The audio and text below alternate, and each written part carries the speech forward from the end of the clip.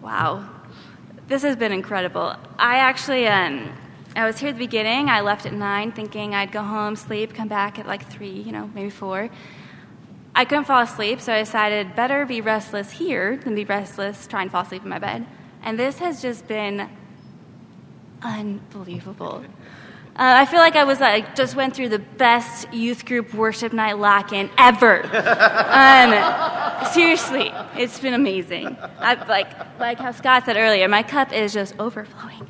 But it's funny because 4 weeks ago, as I sat right where Lane is sitting, right next to Lane actually, during a church service, it was the opposite. I was terrified.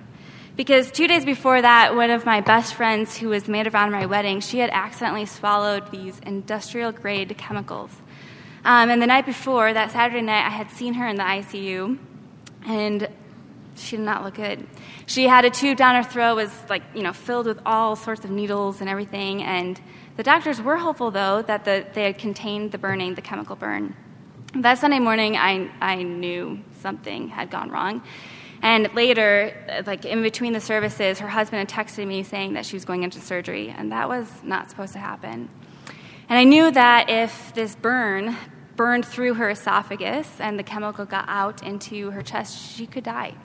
And I knew that if it burned through her esophagus and she developed any sort of infection, she could die. She actually could die.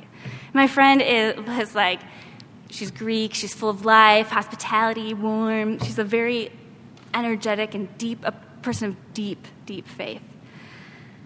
She could die. On this early morning, what is it that you're afraid of?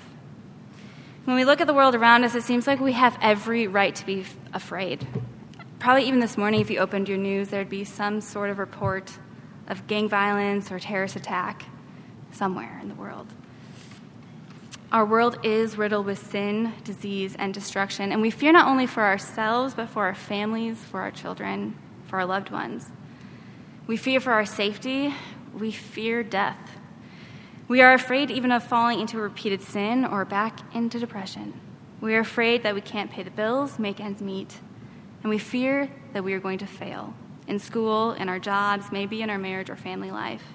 So what is it this morning that you are afraid of?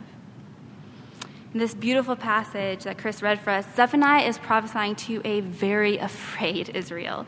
Because in the first 2.5 chapters leading up to it, Zephaniah has prophesied of Israel's complete destruction because of their sin and disobedience. The whole book is about the coming of the day of the Lord, like so many of the prophecies that have been read tonight have been about. The Lord says that day is a day of wrath, a day of distress and anguish, a day of ruin and devastation, a day of darkness and gloom. So the people of Israel should be afraid. For destruction is coming, and honestly, it's a destruction that they deserve, for they have completely broken their covenant with God.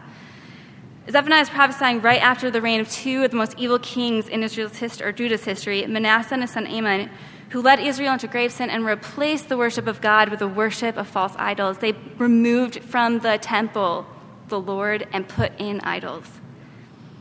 Okay, now, this might be because I live in the world of, Play-Doh and crayons with being a children's ministry director, but the image that I get of this utter destruction that is coming upon Israel is like that of a toddler who has built a Lego tower and just smashes it to smithereens. I mean, it is destroyed. If you've ever seen them playing in there, they know how to destroy their Legos. But then, in the middle of the 3rd chapter of Zephaniah, there is this sudden and abrupt turning. What happens on the day of the Lord shifts from being destruction to restoration, this beautiful passage that we just read. And what happens? In verse 11 it says, "For on that day, the same day, the Lord will remove from Jerusalem the proudly exalted ones, and instead leave in your midst a people humble and lowly, and these people will seek refuge in the name of the Lord." The Lord then tells these people, this is the same people that earlier had been prophesied to, by the way, to sing, rejoice, exult, to fear not. Do not fear. They have just listened to a detailed description of their destruction for a long time.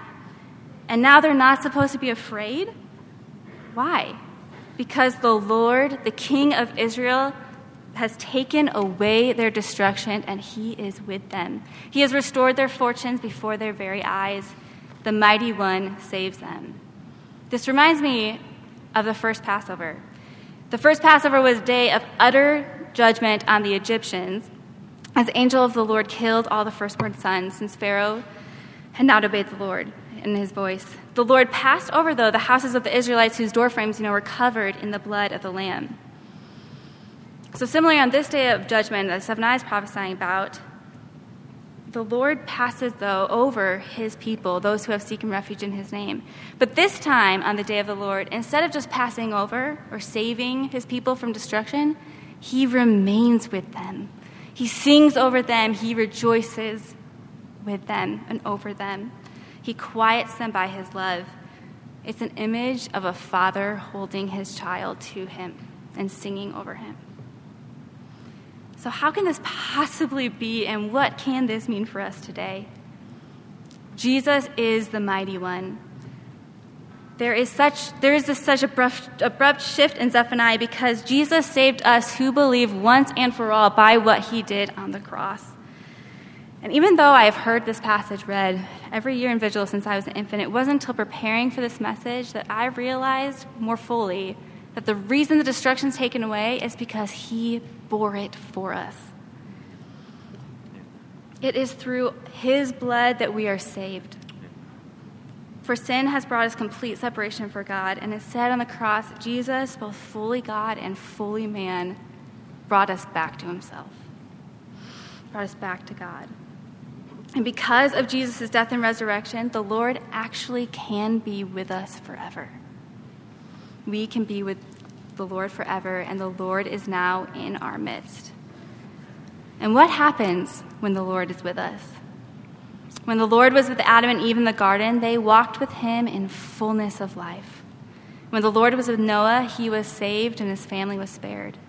When the Lord was with Abraham, he provided a sacrificial lamb. When the Lord was with the Israelites, he parted the Red Sea and they were freed from slavery.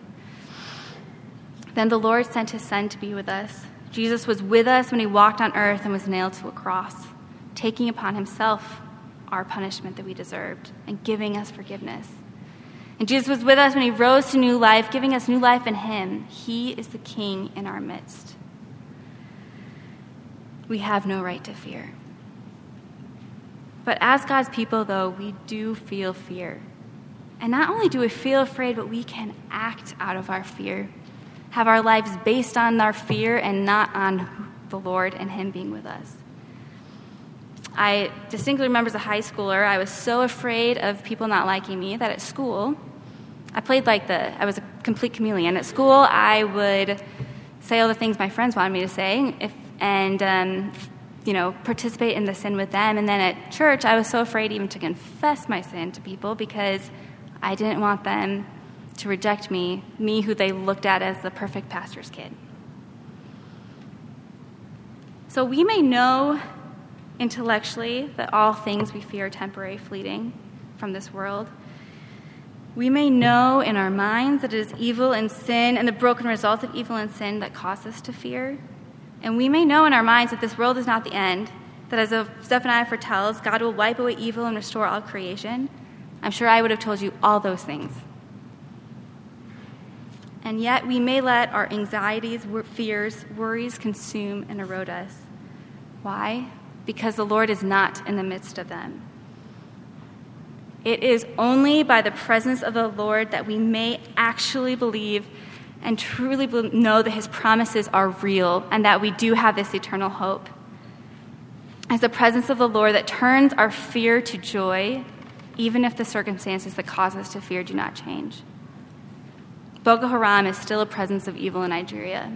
But instead of acting out of fear, our brothers and sisters in Nigeria are still able to praise the Lord and actually go back to the places where Boko Haram has been.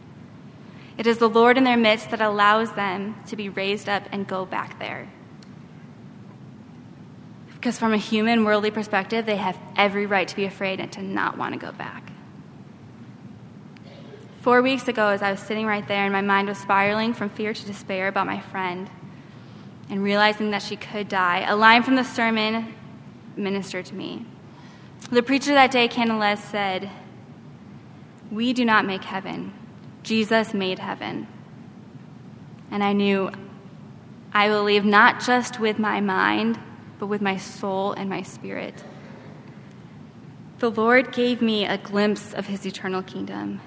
Jesus did actually make heaven. He is the mighty one that saves us. His resurrection is real. And because his resurrection is real, our resurrection is real. And we have a hope that cannot be destroyed. God was with my friend. Even if my friend died, God would be with her. And even more than that, I would be with her again on the day of the Lord in our heavenly home. Now, I was still afraid for her life and was fervently praying for her healing, but there was an emotion deeper and greater, and one that I was entirely not expecting: joy. For we have a perfect, eternal home because of what the Lord Jesus has done for us. Through his life, death, and resurrection. The presence of the Lord that day cast out my fear.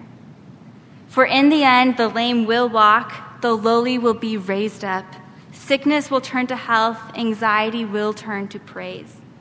So no matter what circumstances we are in, we can rejoice, for the Lord is with us. So what fear are you carrying this morning?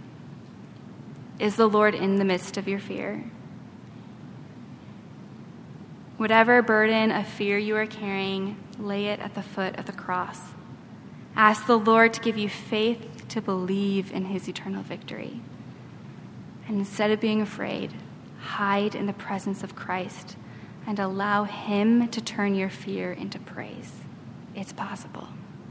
He can do it. For on that day it shall be said to Jerusalem, "Fear not, O Zion. Let not your hands grow weak. The Lord your God is in your midst, a mighty one who will save. He will rejoice over you with gladness, and he will quiet you by his love." Amen.